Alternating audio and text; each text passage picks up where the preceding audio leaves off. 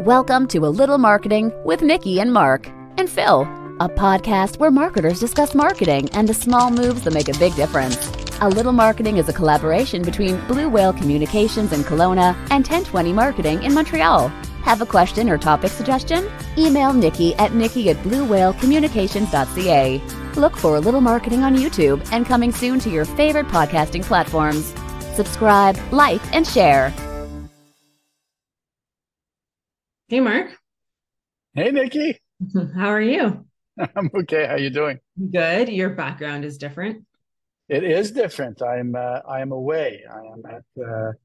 I am in Deerfield Beach, where all the snowbirds go for the winter. Very I'm here nice. for a few days, and I am ensconced in as many pillows as you can imagine in my father-in-law's place today. Awesome. Yeah. Your background is mostly the same. It's exactly the same as it always is. I gotcha. Yeah. We got to do one with you in the campground. Yes. Yeah. That would be heaven for you, I'm sure. That would be pretty my standard. If it doesn't look like this, it looks like a campground. So I'm sure. I know. I see your stuff on Instagram and Facebook. Yeah. All right. So what do we got going on today? Super excited about today. Last week I introduced Michelle Leech and called her like a genius in all things online. And she is. And so we're going to talk to her today about landing pages and using them, whether you're a product-based or service-based business. And she's kind of going to walk us through the steps for that. So I'll let her in and we can get started right away. Fantastic.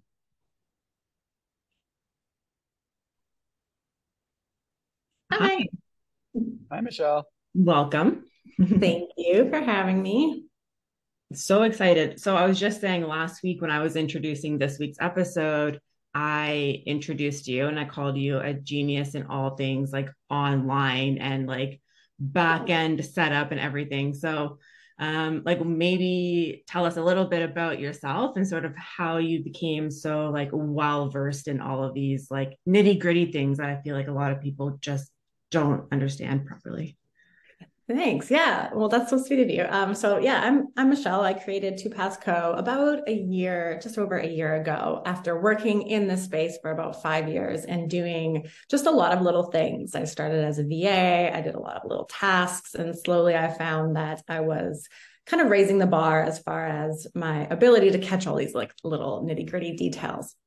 So pretty soon I ended up managing a lot of these businesses versus kind of working for those businesses. So I kind of learned as I went through this process and kind of felt as I was going through that a lot of the time, these businesses that I was working for, right, we have these entrepreneurs and they're working for their business rather than the business working for them. So I created a lot of my own strategies in order to help people really find their lifestyle again, because I don't know about you guys, but I started my business so that I could support my life and not the other way around. So kind of like the basics of it. And it's fun. I found that it's a lot more fun this way too. I love doing a little bit of everything.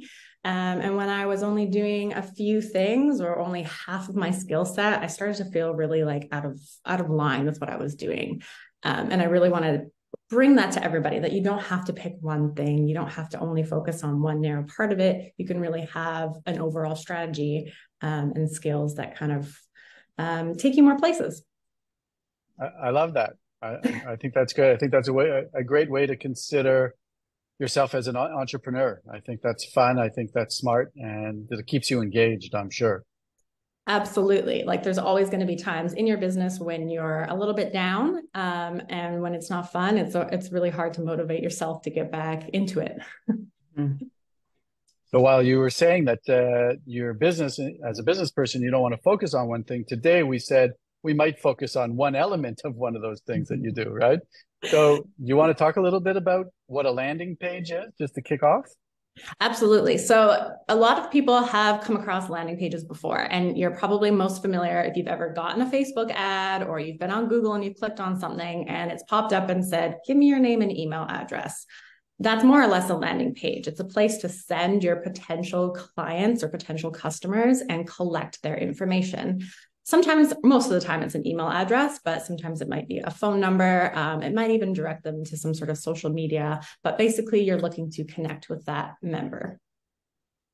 So what would be a reason for that? Like, why would you click an ad and be directed to a form? Like, obviously, there's a next step or a purpose behind that. Yeah. And so this is like the foundation of what I do. And I use automations to deliver. Normally, my work is through email marketing, but other people might use automations to send other Facebook ads or send them along another part of the customer journey. But ultimately, you're looking at retaining that client or potential client, just displaying your knowledge, getting them to like you, getting them to trust you, and then ultimately getting them to buy from you. Or in the case of what I'm going to be specifically talking about today, rebuying from you, retaining that customer and keeping them inside of that life cycle or growing that life cycle. I think that's super important because we always say in marketing, it is so much easier to sell to someone a second time than it is to get a new customer. But it's often not talked about beyond that. Or I think it gets lost in everything else that's going on and people don't focus on that customer retention aspect. Absolutely. Yeah. I think that we're so keen on like new customer brings new cash, and a recurring customer has to go through that short or potentially really long period of buying their first product. So we kind of forget about them and we're focused on, like shiny object syndrome, basically, shiny new client syndrome. It's funny, so much of what you're talking about is giving me like a little bit of a throwback to, I don't know if you guys are familiar with Seth Godin or Godin. I don't know how to pronounce his last name. A very well-known marketer. And one of the books that I remember having a very big impact on me was called Permission Marketing. And what he basically said in that book was the most powerful thing that you can gain from a prospective client or an existing client is an opt-in, a signal from them that allows you to communicate with them. And this is exactly what we're talking about right now. Yeah, absolutely. I feel like social media is so helpful for brand awareness, but until somebody actually gives you that like direct line of, yeah, I do want to hear from you, like it just opens the door up and your conversion rate is gonna, hopefully if you're doing it right, increase as a result. So let's talk a little bit about landing page. Go ahead, Nikki. No, I feel like I was going to jump in a little bit ahead. You go ahead. All I was going to say is, why don't we talk a little bit about landing pages and the different kinds? Because often I find if I'm clicking on an ad, and we do this work for clients too, so I'm curious to know what your point of view is. If we're clicking in from an ad, usually there's a nice and tight, from like a PPC ad or pay-per-click Google ad or whatever. There's a nice landing page that I'm being sent to, and it's usually pretty manageable. Like it's not a lot of information to get. But I noticed there are certain categories where if I'm being driven to a landing page from social media, where it tends to be a long scroll, lots of videos, lots of testimonials, lots of staccato one line sort of sales copy. I'm curious to hear from you, the expert, like what works and what doesn't.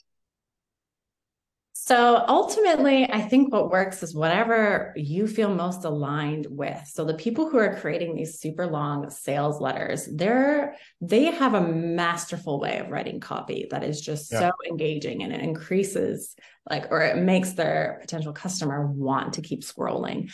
Now that isn't a strategy that aligns for everybody. Myself, definitely, I'm more interested in like those big sudden impacts and getting people to take action now. And then kind of give them a few more points along the way rather than just have them scroll and scroll and scroll. But I've seen all methods work. It's funny. I tend to agree with it. Like I get caught up. I have a copywriting background, and like Nikki, so I get caught up in actually reading those emails. I don't think I've actually ever filled out a form on one of those. And usually they're like topics that are very interesting to me, like golf or travel or things like that. And I can't remember a single instance where I've actually filled out the form on those things. But the landing pages that speak to me most they give you just enough information, and then you can get a demo or you can set up a call and I guess, it's industry driven and, where you are in your mindset as a potential consumer. But I was just wondering if you thought that those long ones work. They definitely work. But if you're looking to hire me, for example, I probably would just turn you to a different expert because those aren't my preferred way of designing pages. I like things to be a bit punchier and full of color and more visual, I suppose. Mm-hmm. So earlier when we were chatting, you mentioned automations. Do you want to talk a little bit about like what kind of automations or like what are the separate pieces that are coming together? Yeah, so I use automations across every aspect of my business, especially my clients' businesses. And automations really just mean that an action needs to happen. And instead of you manually doing that, some sort of system in the back end is firing all those automatically. So in my case, that tends to be email marketing. So as soon as somebody opts in, an automation takes place to send them some sort of a welcome email. And then we're going to have a series of other automated emails giving them more and more information, providing that like trust kind of know factor. And then depending on the industry or the client or the offer that's taking place, we then transition from that nurturing aspect into more of a sales aspect. But there are so many other automations that can take place in the middle of that. We have ways to segment the audience. So you can say, hey, this person clicked on this, but they didn't click on that. We know what they're more interested in. We're going to send them targeted emails or targeted ads more directly related to the things that they're engaging with and kind of leave off the things that they didn't engage with. And I think that's the true power of automation that a lot of people forget about. Is to them, it's a single stream of this, then this, then this. But for me, it's more of like a branch, kind of like a tree where they're going in different places. And they have the potential to go different places. Right. And then in this case, the landing page would start as like the door into this network, right? Absolutely. Yeah. I'm curious to know which software you prefer for your email marketing once somebody does fill out that form on the landing page. Yeah, generally for the past 5 years, I've been a Kartra expert. Almost all of my clients have been Kartra-based clients. Kartra is an all-in-one platform that does everything from marketing websites, selling the products, hosting the courses, affiliate marketing. It does everything. But I've used several platforms. ActiveCampaign is another one that I really love. I'm starting to play around with Klaviyo a little bit more as well. I've got some clients who use MailerLite. So everything from free to very expensive, and they all have a place. I'm just like getting into Kartra, like combining all of my little things that I had and using Kartra, and it is so comprehensive. But what I like about it is that it like walks you through, and even though I'm not like advanced enough to build out these full automations and these full funnels by myself, Kartra like will prompt me with certain things. So I can like sort of set up like a little mini like branch. Yeah. And it's great too, because you can take what you need and leave the rest. Mm-hmm. Do your automations extend beyond the actual sending of emails? Like, so we were working with a client. Well, Nikki and I work with a client that wasn't getting email notifications when a form was completed. So they didn't know when a lead came in, when a new client raised their hand and said, yes, talk to me. And so we tried to work with them to say, okay, they're working with a third-party provider. So we wanted to make sure that they're getting all of the information. So they used to say, a lead came in and then they would have to log into their platform. We wanted the email itself to have all the information from the form that was completed so that they didn't have to go back into the CRM to make that initial contact. Do you consider that an important element of the automation process as well? For my clients, it's typically not as important because the volume of leads that they're getting would just overwhelm them. And most of the time they're selling things more or less on autopilot. So they have a digital course or some sort of product that automatically gets sent out and they don't have to do any customizations. Beautiful. So maybe that's a good segue to something else that we talked about earlier, but the difference between like online service-based and physical product-based businesses, and how like setting up a landing page and this funnel system can work for both. Yeah, or I would even divide it into three categories: physical products, digital products, and then services being separate, because services are going to be a lot more customized, whereas if you're sending out a course or a membership, generally you're not customizing too much within that. And I think that landing pages and automated email marketing, especially, they really help with the online course sales. That's primarily what I've been focused on for the past 5 or so years, is developing those courses and then finding a way to market them automatically so that the client can then go, cool, I'm going to go for a hike, or I'm going to go do my thing, and then come back and check in. They're not constantly redoing the service over and over and over again. That allows them to focus on, their lifestyle, and then also developing more products and then continuing that person along through that life cycle, right? Like really extending the life cycle.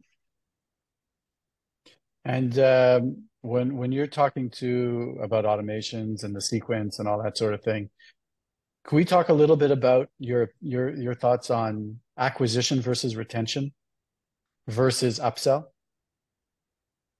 Upsell. Oh, interesting. Yeah. So the different branches that might be formed from your initial lead capture. Yeah. So upsell is interesting because I feel like that can fit into both kind of ways. It depends on how you're doing that upsell. But like we all know, acquisition is more expensive than retention, right? Like massively so, like 50% more likely to have an existing customer try one of your new products versus a brand new customer, right? Like you're only converting at 5 to 10% for a new customer. But when it comes to upselling, it's really going to depend a lot on your offer, where you're putting that offer. Some people upsell at the point of purchase. Some people are going to upsell after they've already purchased. And then when you're kind of moving into that retention kind of stage. So that's a really hard question to answer. When you throw upsells into it. Sorry. Well, so let's go back and take upsell out of it. Talk about the automation process when you're acquiring somebody and you're trying to convince them to sign up to something or buy something versus, keeping them on board with you over the long haul. Yeah. So I think one of the major kind of pain points that I think I'm going to be bold and say almost all business owners have is that they feel a little bit like uncomfortable about selling. They don't want to ask for the sale. And you're never going to make a sale if you don't ask for the sale. And so the acquisition part, it's very tricky, and you have to do a lot of testing around where do you ask for that sale. But once a customer has already made a purchase, you don't have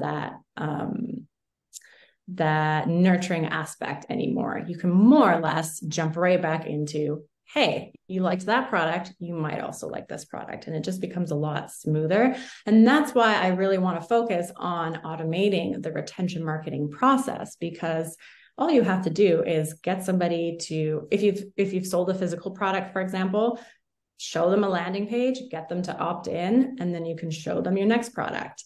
Maybe you have something random jewelry making kit. Well, maybe they get the kit and you want to provide a membership where they can build more things. Now you have a landing page that they can opt into to get some tips on jewelry making. I don't know why I said jewelry making. I've literally never worked with a jewelry maker. And then they can join your membership, right? Because you already know what they're interested in. You already know what they're willing to spend money in, and it just becomes so much easier. I like this. I want to go back to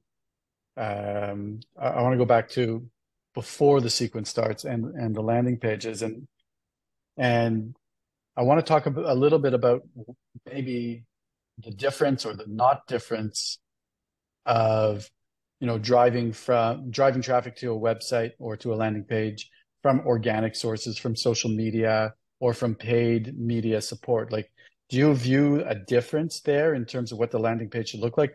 I know that PPC stuff needs to lead to more relevant landing pages.